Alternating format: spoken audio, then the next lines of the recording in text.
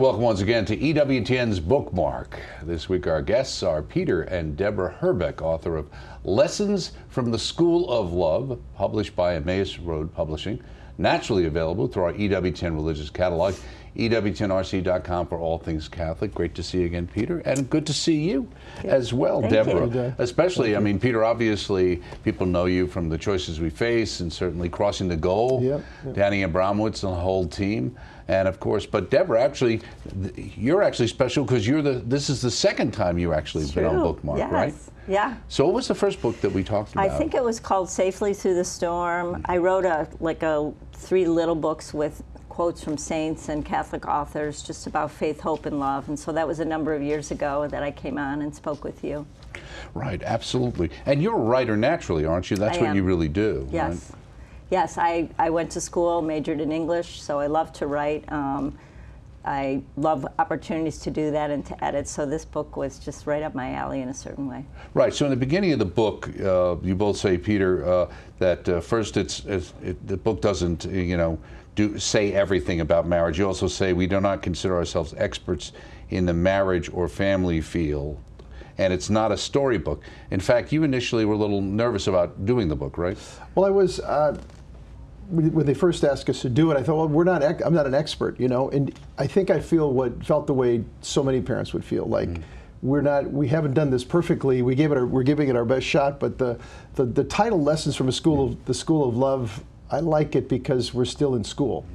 And we're so grateful for the lessons we learned from so many people and God's faithfulness, His fidelity, and that. So we're really grateful we've done it. Now, Debra, you're the writer, as I mentioned, and you say sitting down to write a book together has exposed our shortcomings. Do we have time to go over those? No, I think we need a week for that. But as he said, we're not experts in parenting. We're certainly not experts in marriage. And I think, there's a little bit of fear and trepidation when you begin to open up your life to everyone and anyone, which we want to do authentically, that there's a lot there that is still in progress. We have a lot of failings and shortcomings, and we came into the marriage in that state, and we've hopefully helped one another be better as we journey toward heaven, but we brought a lot into the marriage that, which you're very honest about and recount when you talk about your childhood and also, Peter, your childhood, the wonderful things of it, but some of the things that went on.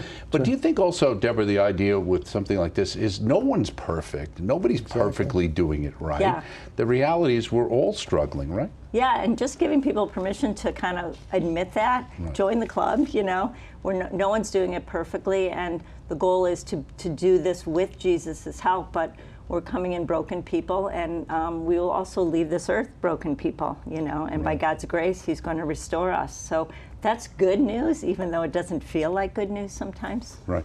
Peter, you say in the book here, the both of you write about marriage is a supernatural vocation. It takes supernatural power to live it well. People say, well, how am I supposed to succeed then? Yeah, well, it comes from being tied to the supernatural one, to the Lord Himself. And I think that the key point in the book is we're so grateful for the reality of what the church has given us, the power of the sacrament of matrimony, disciples of Jesus who've helped us along the way. And we can look back now. I'm about to turn 65, and we've got kids and grandkids. We look back and say, you know what? Really, if you look at it and you embrace the sacramental marriage, you embrace the reality of the Lord is living with us, and He will lead us. We don't have to be afraid of anything. Just keep following Him. You stumble and fall, get up again, repent of your sins, keep going. And we look back and say, God's grace is amazing, how much He's helped us. And yeah. So, Debbie, you, in the beginning, you kind of lay out yourself as being somebody about the differences, in a sense, of the two of you. You being kind of introverted, coming from a Jewish family in Chicago. Here's Peter living a German, small Minnesota, little German farming town, farm, as I recall. Southern Minnesota. Right. But the one thing that seems to unite the two of you at one level is talking about dysfunction in your families to some degree. But I wonder, I mean, we say dysfunction, but is anybody functional, these days? I mean, it seems like it's probably all of us with original sin have some form of dysfunction in our family. It doesn't make us bad people, right? Right, absolutely. And, when we got married 36 years ago, people didn't talk about it that openly. It was like you went to counseling and you kind of whispered that happened. Nowadays, people are very open and honest about it, which is a really, really good thing to be able to identify that.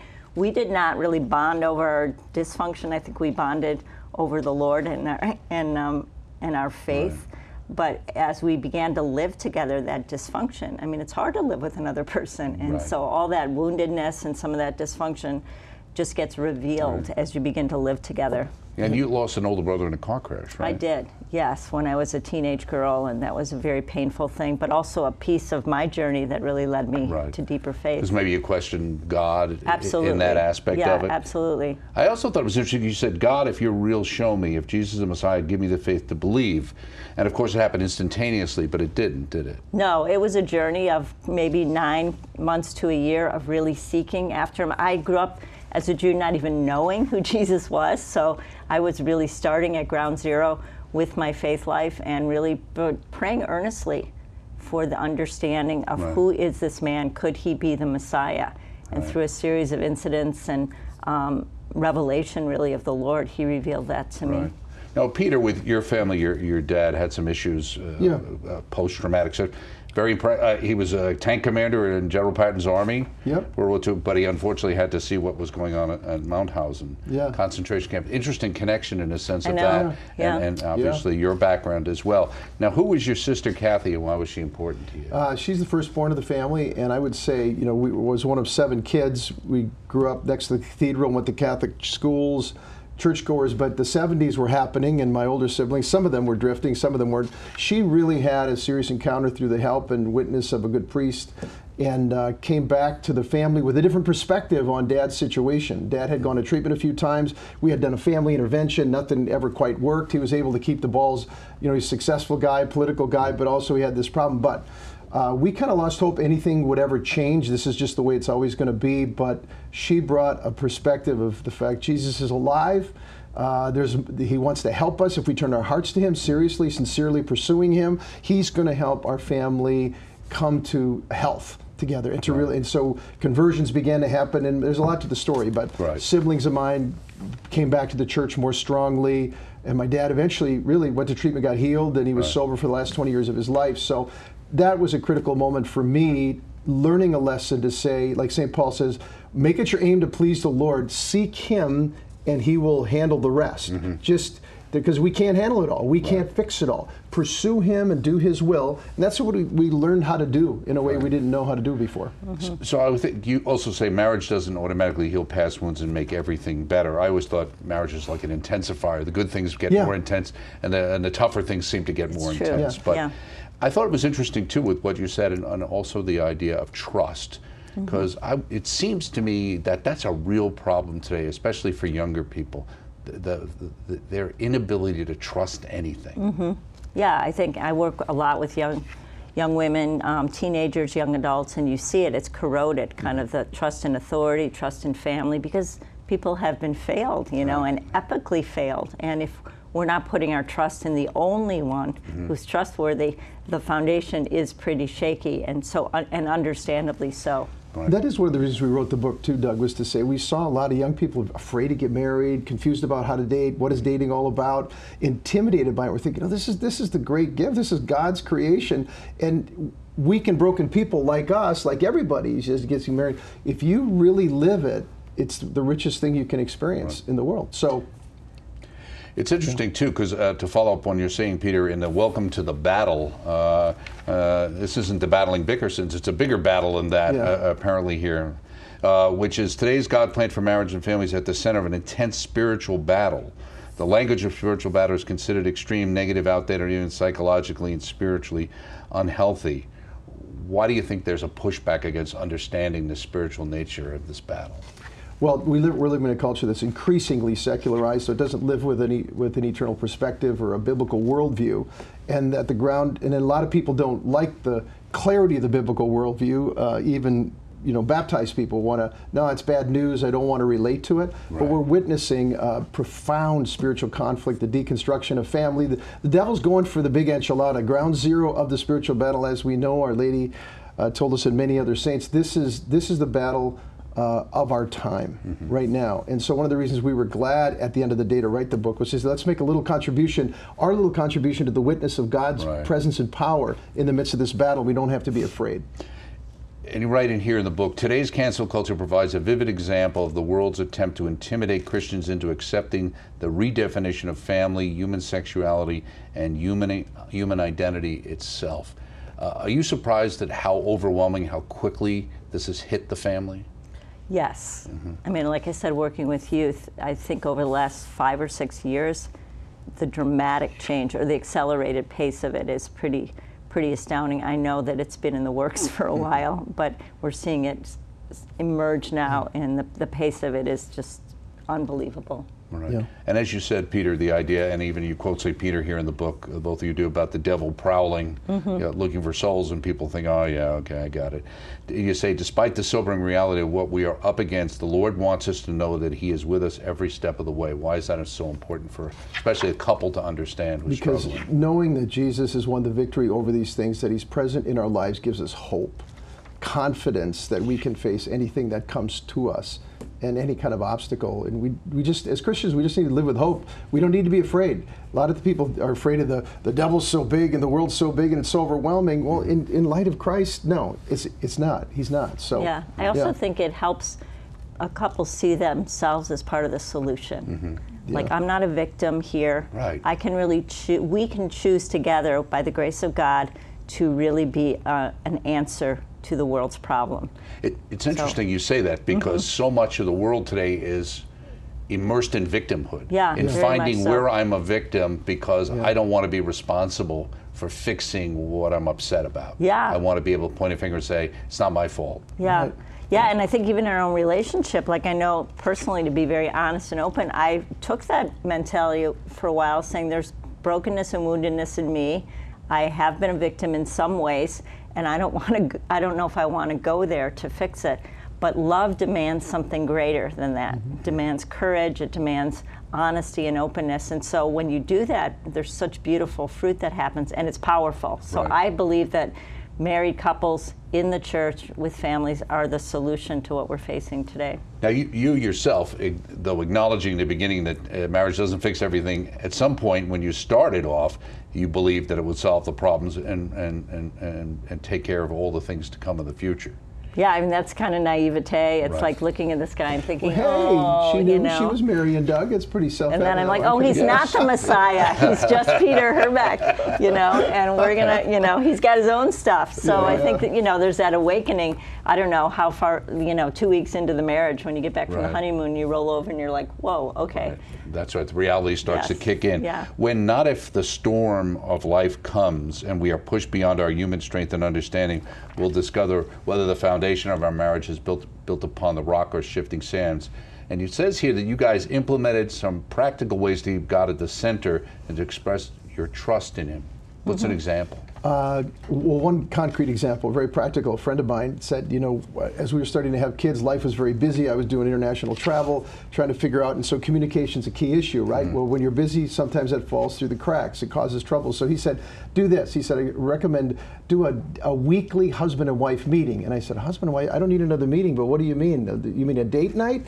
And he goes, no, sit down where you can cover the critical things. So here's what we did in a nutshell. There's we'd get together, get a babysitter, we'd sit down, we'd cover, we'd talk first about how we're doing. Deb, how are you doing? So she'd ask me, I'd ask her, we'd talk about how our relationship is going. Secondly, each of the kids, how's Sarah doing, how's Michael doing, how's Joshua doing? We discuss kind of what's Rachel together. And then we'd pray for them, and then we'd get out our calendars and say, okay, what do we got going for the next 10 days, 2 weeks? You know, because you're moving at a high pace, you got all that complex life there, and it brought peace. It brought a certain amount of peace to it, and then we take time to pray together for the kids and for the essential things that we think are on the table for the Herbecks, and we're trying to listen to the Lord together as He's helping us shepherd and create a family culture, and shepherd our kids, and love each other. Right. So. It was interesting, too, 'cause if I read it right, you're praying together, but you also allow for each other to have separate prayer times. Is that right? Yeah. Why did you decide that? Well, I think it just focuses on the underlying reality that each of us have an individual personal relationship with Jesus, that I'm not looking to Peter to be everything for me, that I'm going to the Lord, and I'm drawing from that source. And so I need time to do that. And he needs time to do that. And we come together to pray, certainly, but we need to continue to grow our own individual relationships. Who came up with your family motto? That was maybe the source from praying together. We make it our aim to please the Lord. I think it's St. Paul came up with it. Yeah, it was just a passage that just kind of was a laser shot. Every once in a while, you'll be reading the Bible and bam, light goes on. That was one of those passages. Yeah, it's not complicated. It's not easy where you're going, but it's not complicated. Make it your aim to please him. Bring everything you're struggling with in your life under his lordship and ask the fundamental question, whether it's a relationship struggle, what are we going to do with our finances, whatever, what pleases the Lord, and it is really very helpful. Helpful guide. And you recommend other people doing that, right? Yeah, highly. Yeah. Okay. I don't know what ours will be. I'll have to figure that one out. My wife probably has a couple in mind. Yeah. Christian family is rooted in the self-donating love between a father and a mother who are seeking to imitate Jesus' love. Therefore, the cost of married love is significant, and sacrifices required will entail suffering. The most immediate sacrifice will likely be the experience of having to put someone else first. Sacrifice. That repels a lot of people today. They say, hey, if it doesn't feel good, I really am not interested. Yeah, well, then your marriage is going to fail. Right. Because it's woven into the fabric of married life, especially if you have children. That's why people are having dogs instead of children. Right. Because you only have to feed them once a day and walk them. Seriously, because this requires this level of sacrifice so that we can be like Jesus and love the way that he loves. So it's just intrinsic to what it's all about. So let's get real. If you're not willing to at least expose yourself to the grace to have that happen, your marriage won't make it. Right, and in a lot of ways, I know even when we were involved in marriage encounter, a lot of people going with the 50-50, and it's like, no, it's like 120 plus 100 to 120, exactly. Each have to be giving 100% exactly. To make it work. You talk about in the section having to do with lessons from the school of love, you talk about love being generous. The practical reality is wasn't always easy. I didn't always do it with an ease or joy. This is you, Deborah. Especially as Peter traveled often when our kids were young and our relatives didn't live nearby to help. How is that tough when someone feels called to do something, but that's great, but you're still back there and you're still taking care of the daily duties of everything? Yeah, I think, like you said, it's never 50-50, and one of the things I learned early on is I cannot hold that over his head. I cannot kind of keeping score. And you owe me this, you owe me that. It has to be a willing gift, and that's not even on an emotional level. It's like the love is the willing, the good of the other, and allowing him to go for the sake of his calling, knowing that God is still caring for us. Right. You say here there is a tremendous freedom and joy in not trying to possess other people or our material goods, but viewing everything as belonging to God. Yeah. Yeah. And really it is. And one of the things, my father was such a generous man, and I think I learned that quality of generosity from Jake, just the way he opened his home and his money. It was all like, he said, there's nothing you have that you can take with you when you die. And so he had a very generous heart, and I think we've been able to live that in our family life together, too. Now, Peter, listen to love covers a multitude of sins. Even when we encounter one another's failures, weakness, and annoying habits, we're commanded to practice mercy and forgiveness, right? Yeah, and I think that's a critical piece, and we learned that pretty early on, our first year of marriage. Different times where we'd have conflict, how are we going to handle it? And it's amazing what surfaces when you start living with someone so closely. And it's easy to think, well, the reason we're having this problem, this person is the cause of the problem, and this person needs to ask my forgiveness. I don't need to ask her forgiveness because she's the one who's at fault. That kind of stuff. It's immature, but it's really built into the fallen human heart. And accepting the call of Jesus to be generous, to be merciful, to seek forgiveness, to repent when you need to repent, to forgive one another generously, and try to create a culture that in the family where it happens with the kids too. Well, as a follow-up on that, forgiveness means refusing to make someone pay for what they did, even if they deserve it. Yeah. Often the most difficult part of forgiving another is facing the fact that we don't actually want to forgive. Yeah. Well, that's really true. It's like, no, I'm hanging on to this for a while. We had a big argument early on in our marriage one night, and I left the house, went walking around. I was mad. I was self-justified. Debbie was sleeping. I get home, go to bed, I get up in the morning, and I've got my Bible out, and I'm having a little prayer time, and in my heart, I feel like the Lord said, go repent to your wife. I said, for what? She did it. You know what I mean? Like, go and ask forgiveness. And first thing in the morning, we went and we talked, and I asked Debbie for forgiveness. And we sat down and got out 3x5 cards and said, how are we going to handle these kinds of things in the future? Like, how are we going to have a healthy fight? Right. Or how are we going to handle our conflicts? And just kind of wrote things down. Is that put when them you in came our up with Bible. the cards? Yeah. We came up with cards about what would be helpful, so that we then let's commit to doing these things in the moment the best we can. And it helped. Wasn't perfect, but it helped. Yeah. Now, Debbie, the world says if earthen vessel, and this is in the section on earthen vessel, which we all are, has lost its shine, just find another one. But you say the world's treasure is a cheap counterfeit. How so?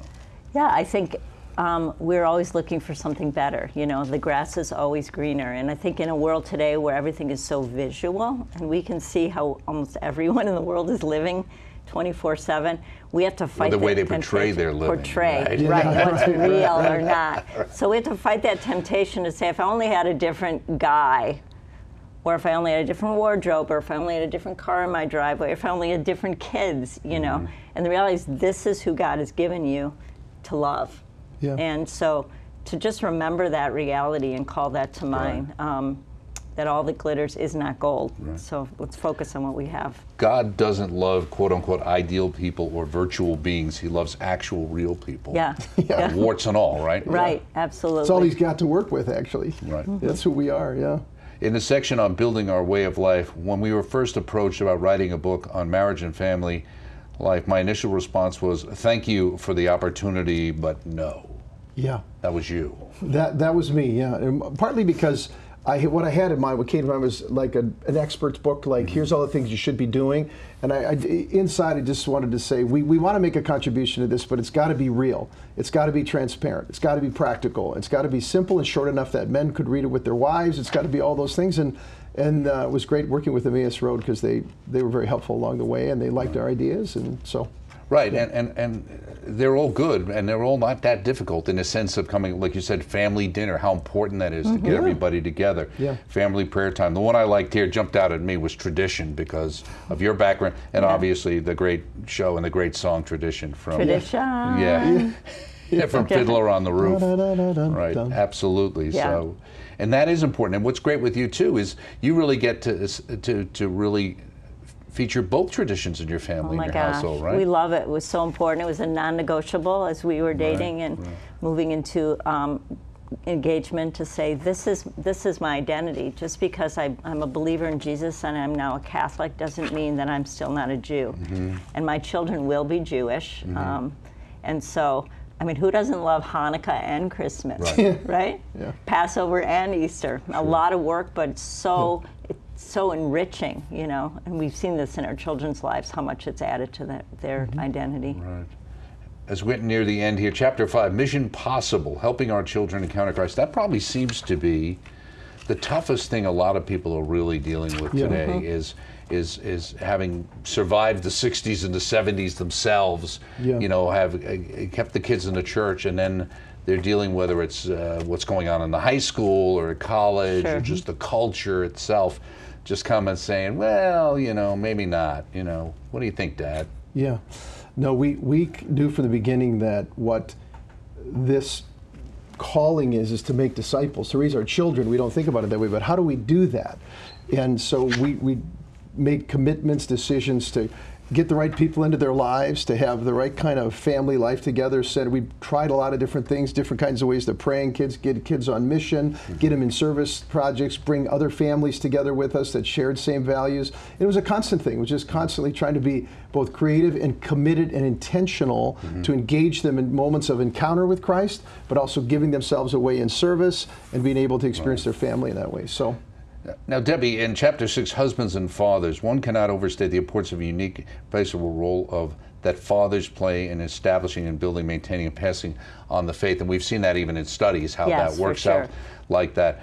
But there seems to be not only attack on the family, but an incredible attack on the father figure in a family, right? Yeah, I mean, father as representing God the Father, and that kind of spiritual umbrella or covering.